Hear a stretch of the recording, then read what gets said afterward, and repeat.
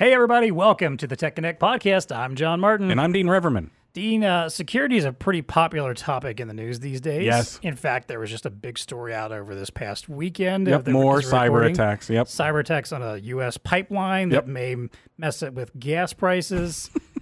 Shutting down gas lines. Yeah. Not good. So, and I don't want that to be a timely thing. I hate that we have a timely story, but we are getting ready to talk about security and cybersecurity and secure transfer of information, security with devices. Very important in our channel. Should be very important to our VARs. 100%. But I know some of them sometimes are a little bit sketchy about how to get involved in that conversation. Yep. So we have a great guest with us today. We have Stan Zawicki from Honeywell. We're going to talk a little bit about why VARs may still be reluctant about getting into that conversation, incorporating security into their tech stack. Yes. What are they missing out on by not doing so? No. We're going to talk about some of the questions and topics that you can bring up with customers in order to help facilitate that conversation, prepare them, and give you a good footing to start off on. And we'll talk a little bit about how Honeywell helps out in that sphere as well with our I VARs. think it's a great topic, something VARs should definitely be interested in. So definitely. Yes. Yep. All that plus our usual value to the VAR and what's tech connecting with us. It's time to plug in and get connected. Welcome to the Tech Connect podcast. It's time to get connected.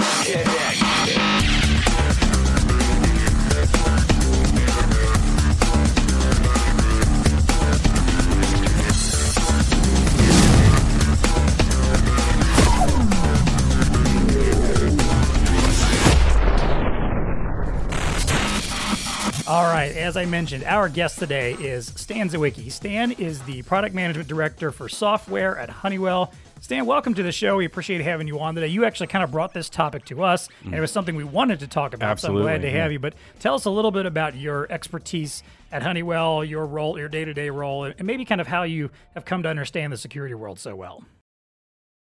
Yeah, well, thank you for having me. First of all, it's really great to be here and talk about such an important subject.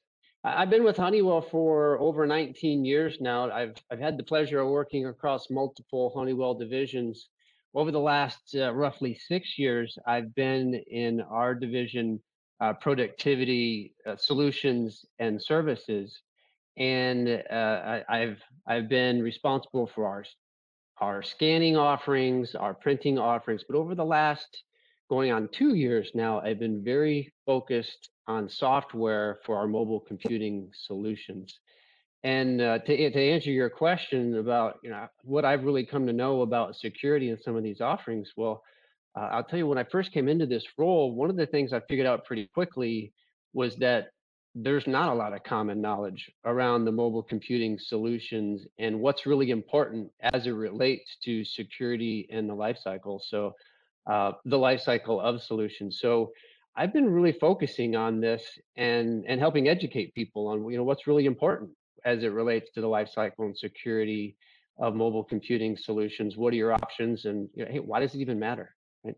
Yeah. Right. Yeah. Awesome. What we've seen in the channel becoming more and more prevalent. I know Honeywell has been dedicating more and more resources around the software angle, security. So great conversation I'm sure we're going to have today. Definitely. Well, let's get into it. We wanted to maybe help our VAR audience find out how you can add security into your tech stack, how you can make it a part of your conversations. But, let's start again with, as we referenced before, there's still some hesitancy around this. There's a lot of VARs that think, hey, this isn't my bag. Right. I don't know that I want to get into this. I don't want to get involved in potential liabilities around being part of the security conversation. So maybe I'll just leave it to somebody else. But you might be leaving some money on the table doing that. Well, you definitely would be leaving money on the table. But Stan, I kind of want you to talk about, first of all, why do you think VARs may be reluctant about discussing or incorporating security into their solutions? And maybe as an extension of that, what are they missing out on by not doing so? Like what's happening to them in their business? What could they be doing that they're not, if they're not already using or getting into security in their solutions? Yeah, sure. So two-part question there. One, why have so many of ours been reluctant? And then second, what are they missing out on, right? And I've seen various things, but definitely some common themes here. Software and security is always an evolution, and it's continued to grow year over year for many years. And if you're a VAR that's been around for a while, you probably didn't get started with software and security as a focus area. And I think that's led to some of the reluctance because software and security just hasn't been their expertise, right? So, and a lot of folks haven't picked it up over time as much as maybe they should have because it's been such an evolution over time. And now it's gotten so important that it's become kind of an issue for some folks because they're afraid to be wrong now. It's really important to customers and thus VARs, and sometimes they're a little concerned or afraid that, oh, my customer is going to ask me a question and I'm not going to know the answer, or maybe you make a recommendation and you were wrong about it, right? And then a third thing that I've seen, and this may be the most dangerous one actually in terms of business sense, is this kind of a perception that the software and security really isn't my responsibility as a VAR. It's up to the end user or an ISV to figure those things out.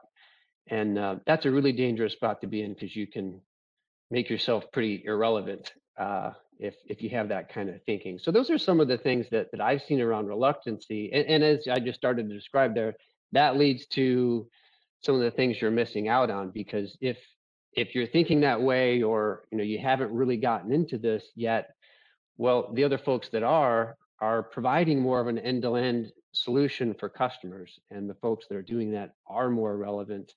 And the folks that aren't are losing out on opportunities. So it's really important that as a VAR serving customers that have software as any part of their solution, that at least a little bit about security and what the software solutions are that are out there. Yeah.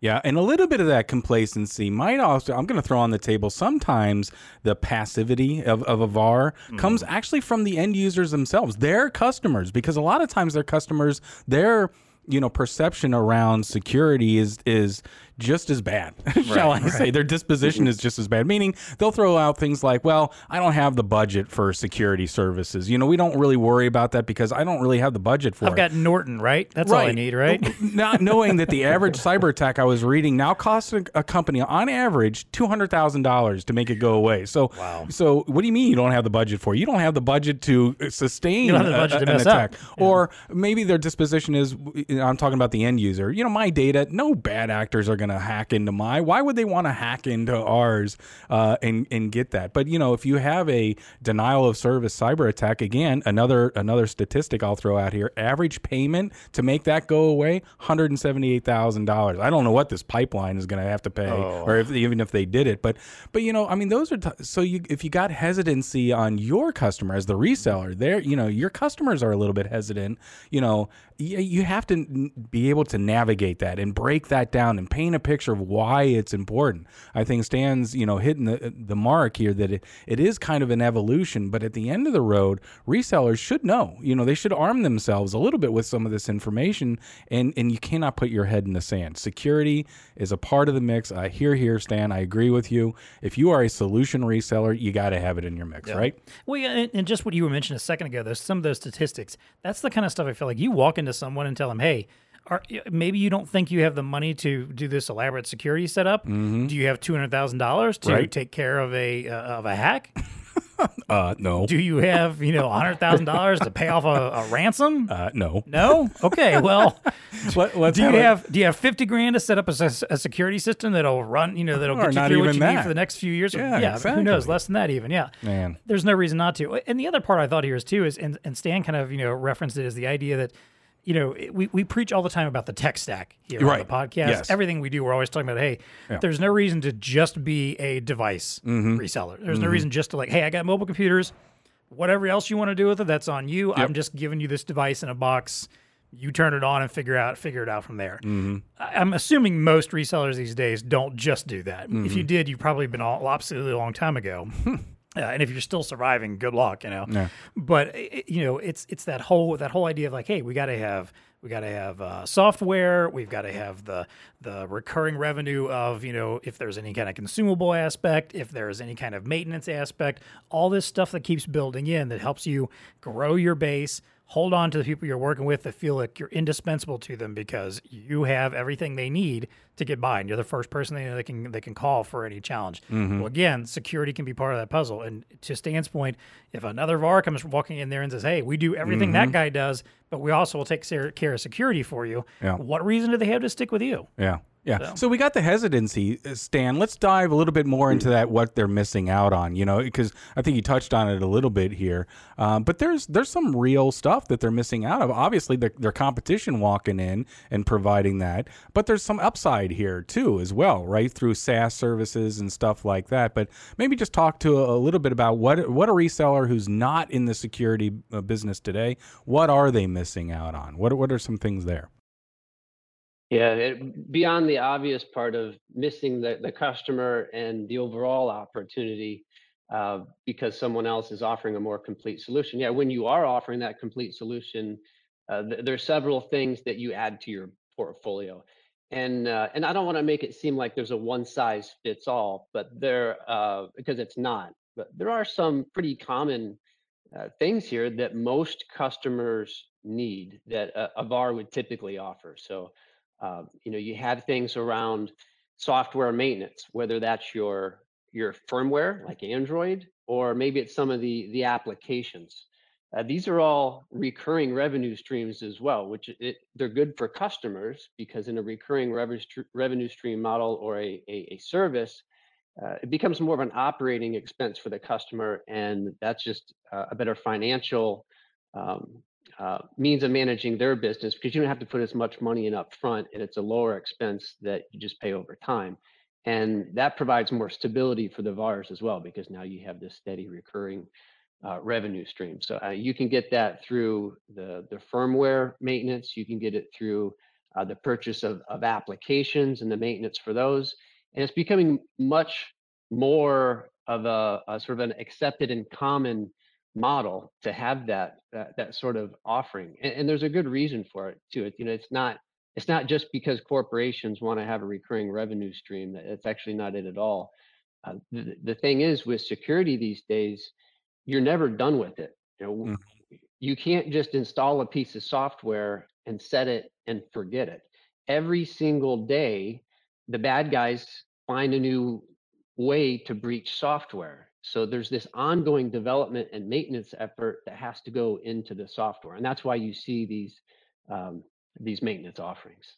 Yeah, awesome. Absolutely. And we, obviously as a distributor, we try to come to the table with partners, because you're right, Stan, there's a lot of different ways that you can go about this as a reseller. What partners, which we've talked ad nauseum about how to do strategic partners and stuff like that. But definitely security is one of those, because, I'll use a word here, Stan. It does add to the stickiness of your customer. If you're a reseller and you want to provide a true end-to-end solution that is sticky, security absolutely is one of those things that you cannot set it and forget it. It is ongoing all the time. So if you do it right, if you have the right partners and you truly have a nice solution that is valuable, you're going to add some stickiness to your whole solution that you're providing to that customer. Well, the hackers don't have just one set of tools that they're coming after you. No. They don't you don't just do one thing and put that shield up and they go, oh, darn, I can't get these guys now. No.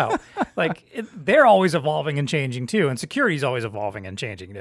Just when you think you've mastered it, you're like, all right, we got all this stuff blocked off. This guy's like, hey, I've got the new, giggly bot worm coming your way, that we just put together, and now you've got to adjust for that and deal with that. Marco's giving me a strange face for saying giggly bot. I don't know if that's a thing or not. It should be. But it will be now. Be the name of Thanks. 0 days starts right now. Right. People are going to think I'm like the hacker. I'm the hacker extraordinaire.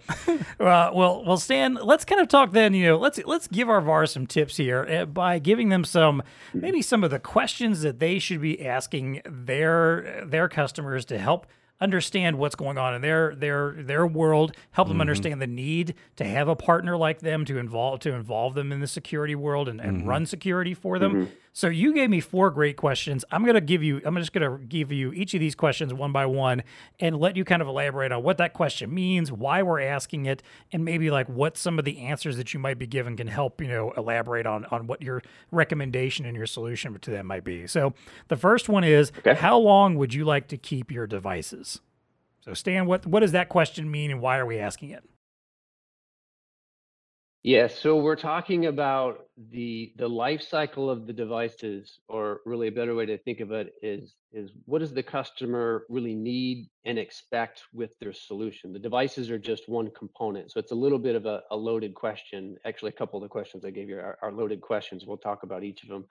Uh, the how long the customer wants to keep their solution around is a very important decision to make that is going to influence what the best solution for them is in terms of device selection. And there's no wrong answer to this, by the way. If the customer says, I only want to have these devices around for 2 or 3 years, they're quote throwaway devices. I'm just going to replace them after a few years. That's okay. Uh, some customers will tell you that, well, I want to keep these devices around as long as possible, 5 years, 7 years, or even uh, maybe not just the devices themselves, but the software that they have that's going to run on the devices. They know they want that software to be around for a very long time.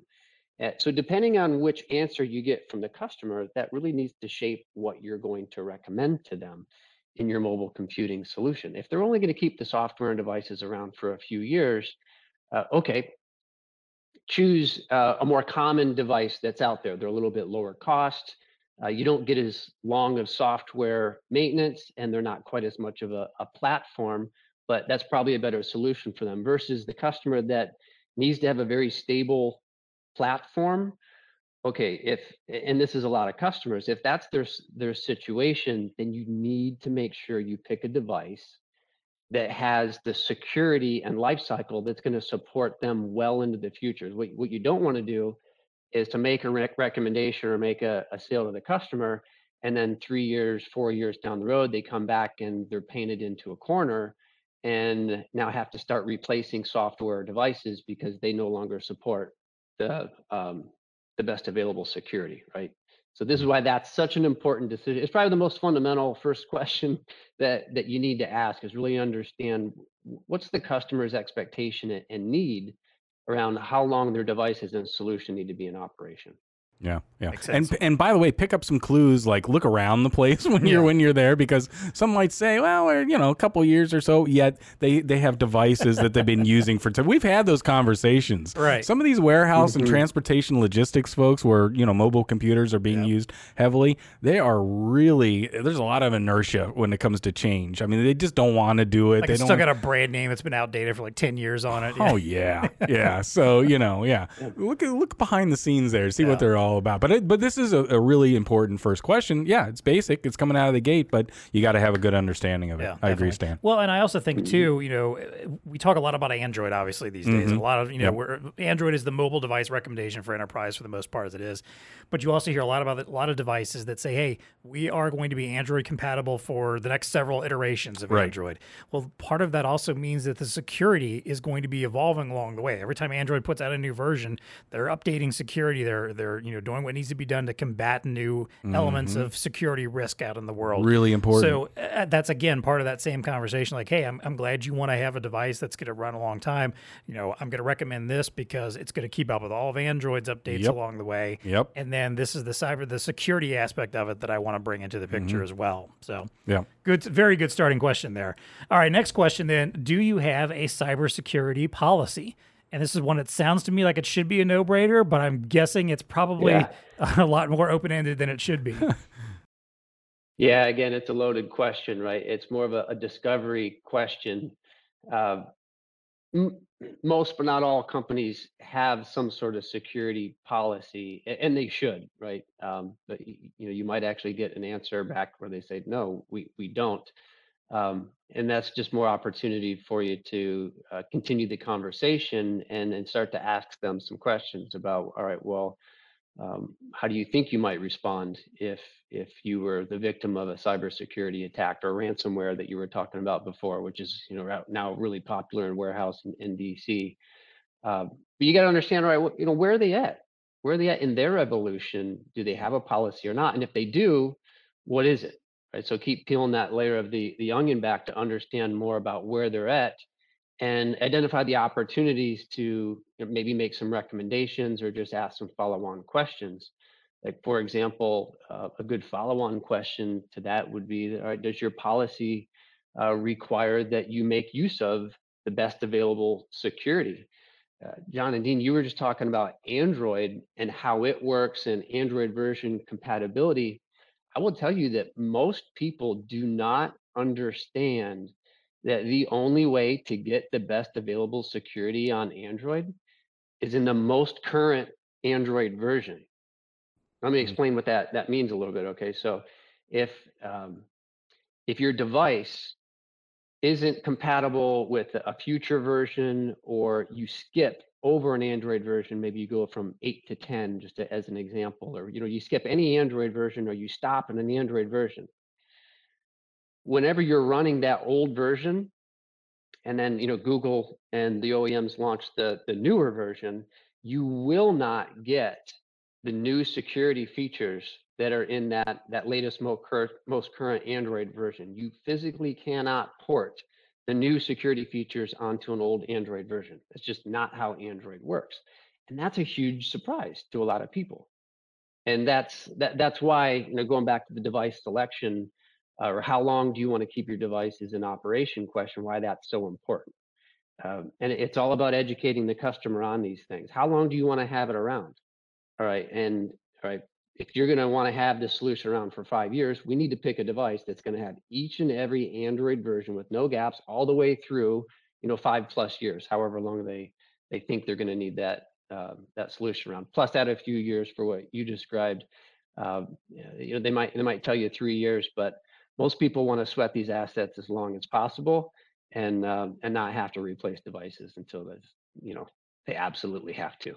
Yeah. Yeah. Just because you think that you're ready to upgrade doesn't mean that your folks that put out the checks are ready to put out the money to upgrade you. Right. Yeah. Well, what I like about this question, Stan, I think your part of it is awesome. I think this also helps to set the table around that conversation. Look, if they don't have a strong policy around cybersecurity, well, you know that your work is a little bit harder now. You got to get much more into the education. Some of the things that the stats that I threw at you at the beginning here, you're going to have to start laying that foundation of why there is some importance around this, not just today, but into the future as well. And so, as you start to build that case, that business case around what it is your solution is going to offer, that's a really important question to ask. Where do they stand? It reminded me of when you mentioned earlier, like some customers probably think to themselves, hey, what is anybody going to hack me for? What's the point of it?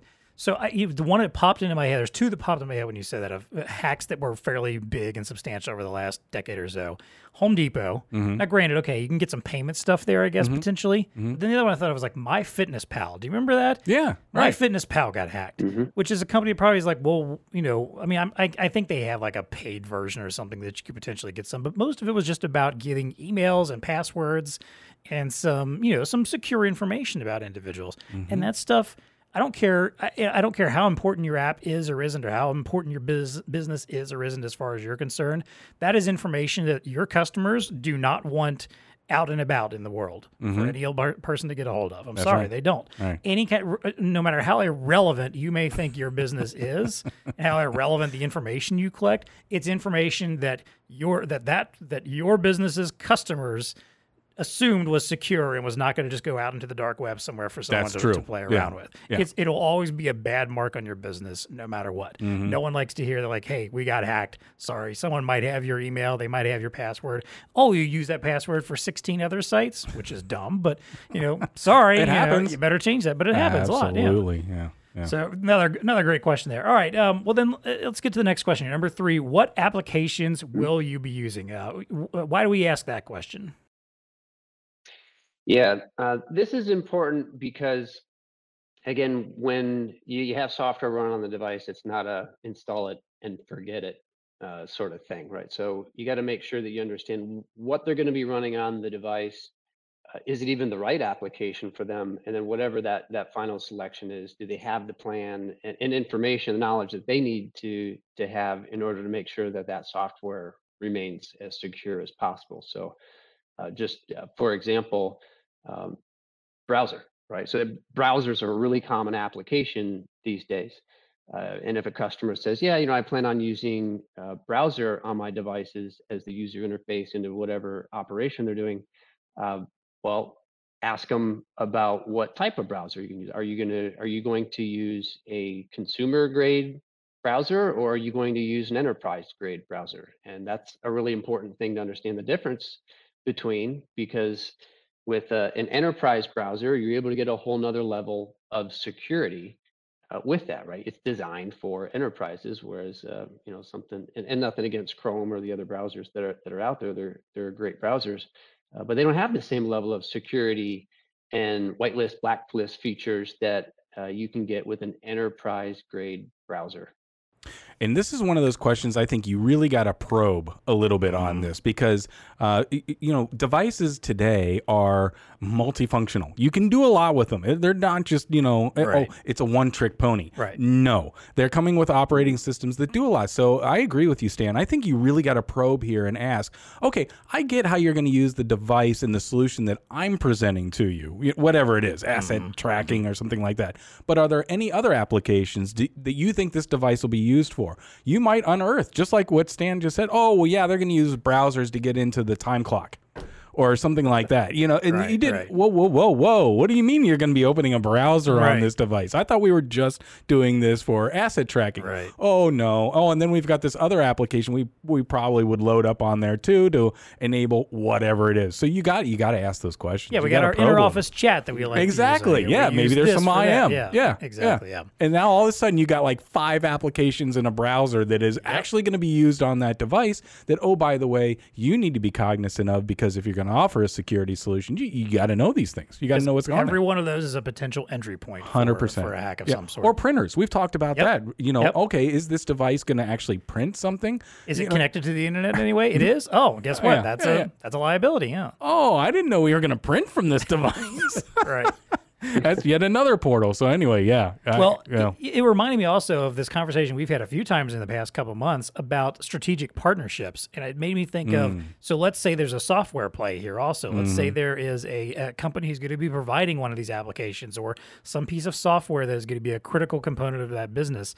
This is where, again, you as a VAR want to make sure that you are partnered up with someone that has the same respect for security maybe that you do. If you've decided, hey, this is part of who we are, we're going to embrace security, we're going to make sure it's part of all of our conconversations. You don't want to be partnered up with a software company that's like, whatever, it's secure enough, it's fine, Like you want to know that you're partnering with somebody who also has that commitment to security. 100%. And when they go in with you, can also explain their piece of that picture and how they're keeping all of your data and information secure as well. Yeah. So, Little due diligence there, right? exactly. Yeah. All right, last question then here, Stan. How will devices be maintained? Again, another one I feel like is kind of a no-brainer, but at the same time, I can see why there's some potential security risks here. So why are we asking that one? Yeah, the devices and the software that's on them, right? You got your break fix service contracts with which most people understand, but software requires maintenance, and also again, it's the life of these things and supporting them goes way beyond just purchasing and receiving a device that has some software on it. You have to configure the devices, you have to manage the firmware, you have to manage the applications, and as firmware and application updates come out, you have to apply them. And you may also have to change your configuration of the devices over time as security policies change and new things come out from Android or wherever to improve the security. So it's just really important to understand, is your customer thinking about that? And if not, it's your opportunity to become more of a trusted advisor and get them thinking about these things and offer them solutions. Right. So each of the things that I just mentioned, configuration, firmware management, application maintenance, all of those things are services and offerings for a VAR to provide. Right. It doesn't have to go through an ISV necessarily. These are prepackaged solutions that you can deliver.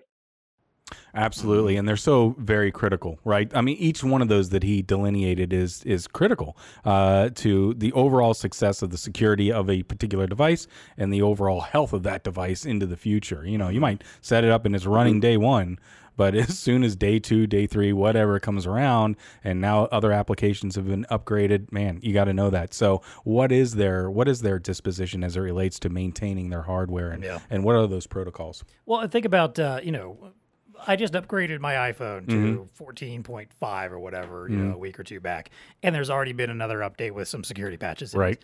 that stuff happens so rapidly. Yeah. You'll make an update, you'll make a change, and think, "Hey, we're good to go." And so there's, "Oh, never mind. We actually created a security flaw and or an exposure risk of some sort that happened because we did this. We've got to roll out another update on top of that." I hate to say it, but especially in this enterprise world, and especially if someone's relying on a VAR, a company to help them out and manage all this stuff, they may not realize that, hey, that stuff's happening and these updates need to happen. They may think, all right, we did that update. It's the last thing we need to worry about, right? If you're staying on top of it for them and helping them out and said, hey, we just did this big update for you, but it turns out there was a couple, security patches that have come along since. We're going to take care of that for you as well. It's, again, all part of that whole stickiness thing, that idea of like, why would I switch to someone else when these guys are always taking care of this stuff for me and I don't have to think about it? Yep, agreed. All right, well, Stan, let's give you a chance to talk a little bit about Honeywell here, because obviously you're here because Honeywell is known for being part of this security conversation and understanding the importance of secure devices, secure software. So how are you helping VARs add security to their portfolio? What are you going out and telling them to make it easy for them to jump into this and to make sure that this is part of their tech stack moving forward? Yeah. Well, first I would say that Honeywell as a corporation has a very long history of security, and we have very large teams of people that focus purely on security, right? So this isn't anything that's new to us as a corporation. A lot of the big accounts that we serve are in the most sensitive areas that you can imagine, right? Department of Defense, government. These are things that you just don't mess around with, and you have to have the best security available. And some of those things apply directly into our mobile computing solutions and services and solution software from our division here. We just received some new certifications in DoD and government that are a real testament to what we're doing in security. And we try to make this as easy as possible for our VARs and our customers. And Mobility Edge in particular is designed to be a platform for our VARs and customers to build on for years to come, including security. So one of the things that we've been able to uniquely do with Mobility Edge is guarantee that you will receive the best available security through at least Android 12. I mentioned earlier, explaining that the only way to get the best available security is on the latest Android version. So being able to remove uncertainty and guarantee to our customers, which, by the way, we do through partnerships with Google and other technology providers, partners of ours like Qualcomm, we're able to do this, remove that uncertainty and guarantee that you're going to get best available security each and every Android version through at least 12. Now, there's a lot of different elements to this and factors. That's one of them. But that's arguably one of the most important ones, is just maintaining that firmware for as long as possible on the major versions, not just by applying patches to prior versions. If you need to apply a patch, we support that too. We believe that customers should be able to manage their own destiny here, so we don't force people to upgrade Android versions. We do actually provide patches and support for old Android versions, but we don't get you painted into a corner, right? We always make available to you the best available security in Android versions. We also offer pre-packaged applications. I mentioned two popular ones a couple times already. I mentioned Launcher. I think I mentioned Launcher. Launcher is one of our added layers of protection. It's an application that runs on the device that actually adds security across your other applications. And I described Browser earlier. We have a whole portfolio of offerings, and we're flexible in how we go to market with them as well. We talked about the maintenance. It used to be that you would buy software, you'd be once and done.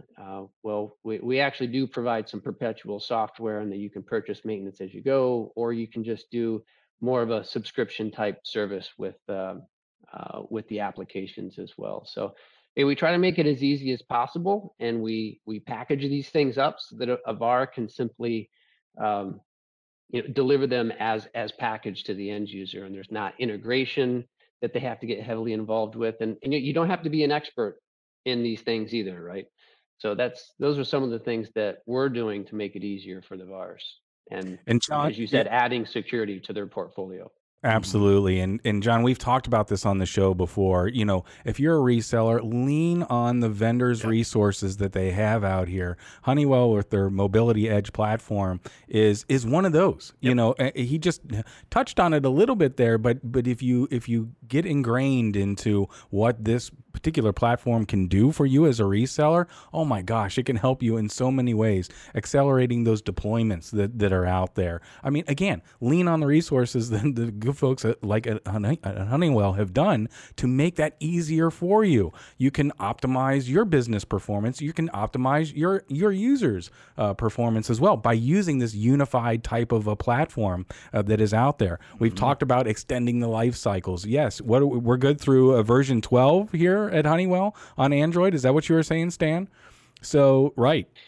Yeah, right. There you go. So we got extended life cycle now, right? That's going to be rolling out there for a while. And then, of course, the strength of security that comes through a unified platform as well. I'm just telling you, you got to be in the know. You got to lean on your vendor partners out there, know what their products are, and they can help you out a lot getting into this range. No VAR is an island. No VAR is an island. That's the lesson here. There's a reason why we have these relationships with vendors. There's a reason. There's a reason why we exist. There's a reason why we have relationships with software companies. We're all one big group that want to get together so that when you go in front of a customer and present a solution, you know you've got the backing of all the best people out there in the channel to deliver that solution. And I get it. You know, if I'm a reseller, you know, and you're again, we talked about the hesitancy that they have even getting into this world. Oh my gosh, you know, there's a lot of burden there. There's a lot of risks there. There's all these no's of why not to do it. But if you just learn a little bit about Mobility Edge and what the platform can do and how it can leapfrog you and yet still bring structure and security and safety to the whole mix, I mean, I think it's going to make you feel a lot better about getting into that space. So you just got to know. You got to move forward. Yeah, that's right. Yeah. Well, I think we brought some value to the VAR with that. But before we get over to our regular value to the VAR section, where we'll even dive in even deeper, I do want to take a moment to thank our sponsors, as always, here at the podcast, of which Honeywell is one. So thank you so much for supporting our show and providing brilliant people like Stan to come on here and talk to us about these topics. Because trust me, it ain't Dean and I. No, it's not. We're not the experts. You know, we can read some stuff and spit it back out, but it doesn't mean we actually know anything. No. But of course, if you want to reach out to us, if you have any thoughts about the show, first of all, if you like the show, tell us that you like it. If you listen to us on Apple Podcasts, give us a 5-star rating, give us a review. We'd love to hear from you. Might even read some of those on the show. If you're watching us on YouTube, hit that like button, leave a comment if you'd like to, subscribe to the channel so you know when new stuff's coming. We have a lot of cool stuff we're doing right now. We're doing a trivia show right now. We have cooking shows. Come on. Yeah. We got a lot of engagement in this pandemic era. Exactly. All this cool, fun stuff we're doing right now that you can find on YouTube. So if you like this, subscribe and check out all that other stuff too. And of course, if you want to reach out to us, if you have any questions, thoughts, or maybe you have some ideas for future episodes that you want us to dive into, I'm sure there's a lot more we could do on security in the future. You can reach out to us on Twitter at TechConnectPod. You can also find us on email, techconnect@bluestarinc.com. All right. Well, let's wrap things up with our recurring segments. The first, of course, is value to the VAR. This is where we kind of try to take our conversation and wrap it up. I mean, again, this entire conversation, I think, has been valuable to the VAR because the idea has been helping VARs understand how you can add security into your tech stack and not be so, intimidated by it or scared of it. So, Stan, I'll let you start off here. If there is anybody that's still hesitant about getting into security, they've heard all of this and go, I still don't know if this is for me. What are one or two simple things you think they could do right now, either to maybe help them make that decision or just get started with at least one of their customers? Yeah, and recognizing the importance of security for the VAR and the customer is sort of the prerequisite here. And all you got to do is get online and do a couple of searches, and you can pretty quickly see just how important security is.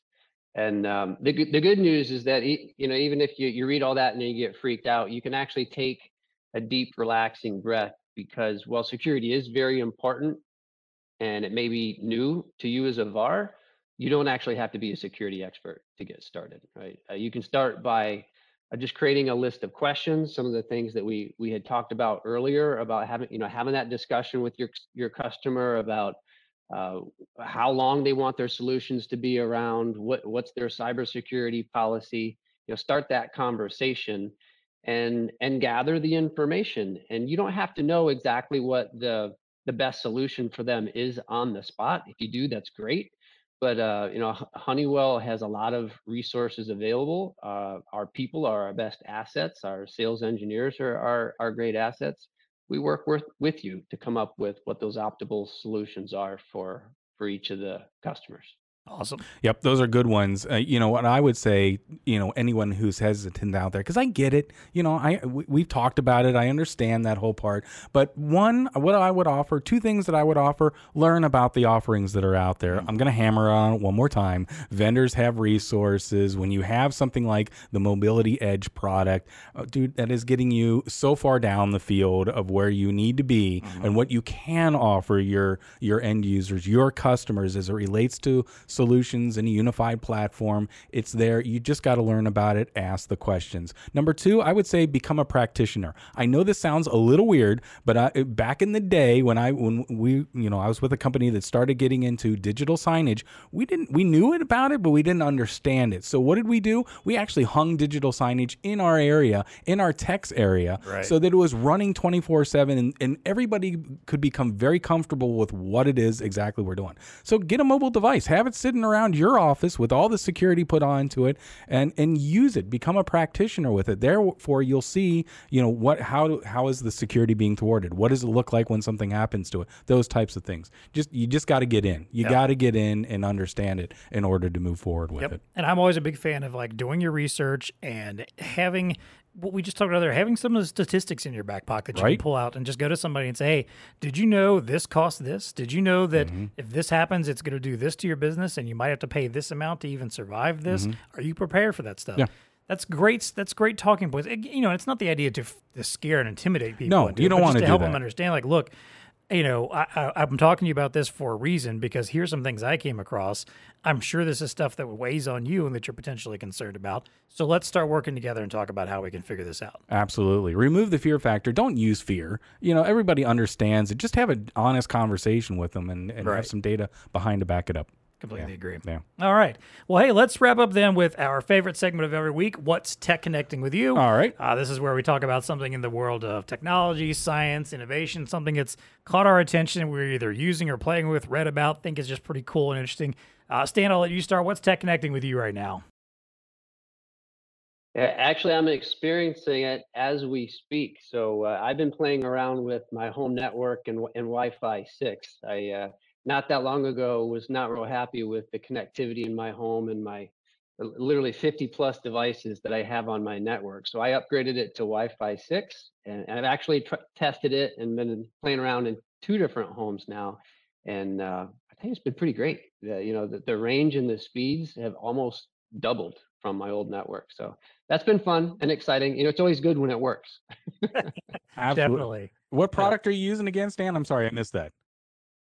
Wi-Fi 6. So my home network, Wi-Fi network. I upgraded from the old Wi-Fi protocol to Got it. a network that's capable of doing Wi-Fi 6. Yep. Not all of my devices are on Wi-Fi 6 yet, but in upgrading the routers, I've doubled in speed and I don't run into issues with too many devices. You've convinced me because I'm with you. I've got, I don't know, I've got the Google, Wi-Fi. No, I'm not there. But it's alarming because they've got the little UI you can open the dashboard and it shows you how many devices at any one time, bro. There's like 28 devices on our network. It's like, where do all these Especially come if you from? have kids. And then you just go down the list and count them all up. They're all, I get it. We got a Roku stick over here. You got whatever iPad for the kid over here, and they just all add up. The printer, you just don't think about it, and all of them are kind of eating a little bit at your bandwidth. Yep. So Wi-Fi 6, okay, you sold me. I'm in. Maybe we'll go there. Way to go!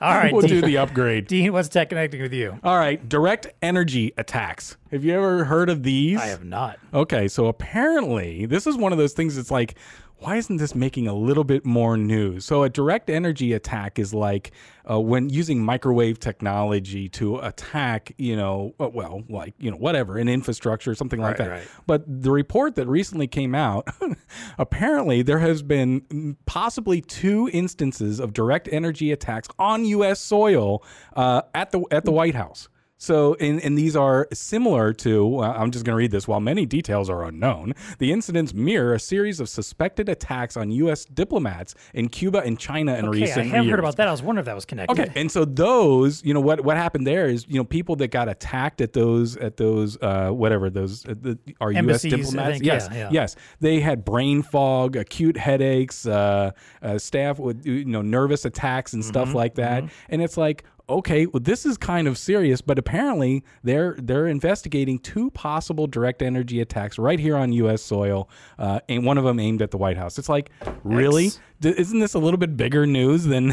I mean, isn't this is like that white van that just drives by? It's got the microwave attack, and then everybody in the White House just becomes, huh?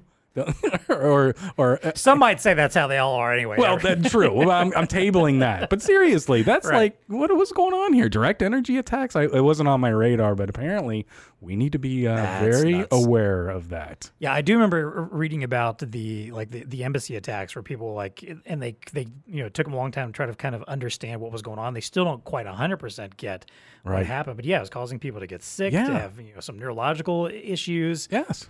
Just kind of scary stuff that, how's that being weaponized? Hey, Stan, maybe we need to fold this into that cybersecurity, solution is how to thwart direct energy security. Attacks. Yes. Holy moly. It's been breached. To that point, though, that might explain the entire state of U.S. politics. Maybe it just... There it is. They were just, it was a direct energy DEA attack the whole attacks time. Everybody. Yeah, exactly. What's that connecting with you? Well, okay, so since we've been talking about security, I kind of wanted to talk a little about, and I mentioned Apple's 14.5 update. Yep. In that update, they added a new feature called App Tracking Approval. App tracking approval. Which has had some buzz going on. There was a lot of attention about it before it happened, and now it's out there. Yeah. And so the idea behind this is that, as it stands, apps can track your movements and deliver, targeted advertising to you as you move around the web or through other apps, potentially. Well, Apple's always, been conscious of security and understanding, like, hey, people don't like this. So they've put a new feature where, when you update, I think it's automatically turned on, where now apps can no longer do that. Or if you turn it off, they have to ask for your permission. They have to tell you what they're going to potentially use your data for, what they want to track, and why they want to track it, what they're going to do for you. I think when you update, it's automatically defaulted to being on, which, again, I'm fine with it. It's one of those things I just don't care about. I've made some gags before on the show about how, for some reason, when I go to different websites, I get advertisements for, like young women's fashionable clothing. Right. Yeah. Like, I promise you, that's not your profile. There's a great many things I can assure you that I'm doing on the web that are weird, and I'm spending way too much time maybe looking at like Star Wars memes or something. Right. But even though I'm a guy who's in touch with his feminine side, I don't spend a lot of time shopping for fashionable women's clothing. I just don't, unless I'm buying something for my wife. So it's a bit of a miss. Right. So I don't know where it's getting me from anyway. So I have no particular interest in having my information tracked and delivering these personalized ads. Yeah. Now, of course, Facebook was one company that was very upset about this. That's half of their business model is all about, getting your information and tracking you across the web and delivering ads to you. Yep. But, so folks like Zuckerberg and et cetera claim like, hey, if we do this, then companies are going to either have to start charging more for ad revenue in order, because advertisers may not want to use them anymore if they know that like their apps are not going to be able to track and deliver ads for their services. There's concerns that maybe like, hey, are apps going to start charging you maybe free apps that otherwise didn't, or charge you for services or higher amounts than before, so they can compensate for that. It's one of those things that I feel like we always get scared about this, and yet nothing ever actually does seem to change. That, and I feel like along the way they'll figure out another way to track us and get our info anyway. Maybe and still target us. But I do appreciate this step in that direction. I do too. Just being able to turn it off. Now that you mention it, because I've gotten some pop-ups on my phone now that have indicated, hey, this particular app, and they're wording it in such a way that you really need to stay focused. They want to sell you on it. Yes. Well, one of them was like, hey, this app has tracked you. I think that's the word they used 119 times over the last short time frame. I forget what and I'm sitting there thinking to myself, why the hell is it doing that? Right. Disallow. Yep. Well, that, and then the app providers, the companies themselves that are making them, also are required to tell you why they think it's a good idea for you to turn that back on. So, like, I opened up McDonald's, for instance, to order something off their app. Oh, and we won't know where you are, I know. John. Well, it wasn't even that, because the location thing is something even entirely different. But they Oh. were like, hey, would you like to turn this back on so we can make sure that we're showing you all the best new food and deals that McDonald's has no matter where you are on the web? I'm like, no, I can come to your app and find that at any time. It's okay. I don't need to know that Filet-O-Fish is on sale when I'm over here on Google doing something for work. I just don't. Like, Yeah. I'm sorry. It's okay. Interesting. So- I appreciate the step too. I There do. you I go. approve of it. I appreciate it. I'm sure some folks will find a work around it, and it's probably not going to result in this, catastrophic increase in Yeah. prices on everything as as Facebook and other companies think it will. But Yeah. you know, Cry me a river. that's Yeah, right. Yeah. So that's what's Tech Connecting with us. It is time, unfortunately, for us to unplug for the day. Stan Zwicky, thank you so much for Thank joining you, us. We Stan. appreciate your insight. Thank you very much for having me. It's been a real pleasure. All right. Definitely. All right, so until the future, it is time for us to unplug. For Dean Reverman, I'm John Martin. Until next time, stay connected. Fast, reliable scanning is a must for any industry. That's why Honeywell's #1 barcode scanner is the Xenon XP series, known for class-leading durability and reliability in any environment. In particular, the 1952G cordless area imaging scanner captures difficult, damaged, and smartphone barcodes in any environment. But now the Xenon XP is even better with FIPS certification.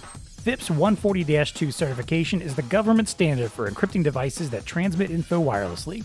It's perfect for government healthcare facilities or anywhere that sensitive data needs to be kept secure. To learn more, contact your Blue Star Honeywell representative.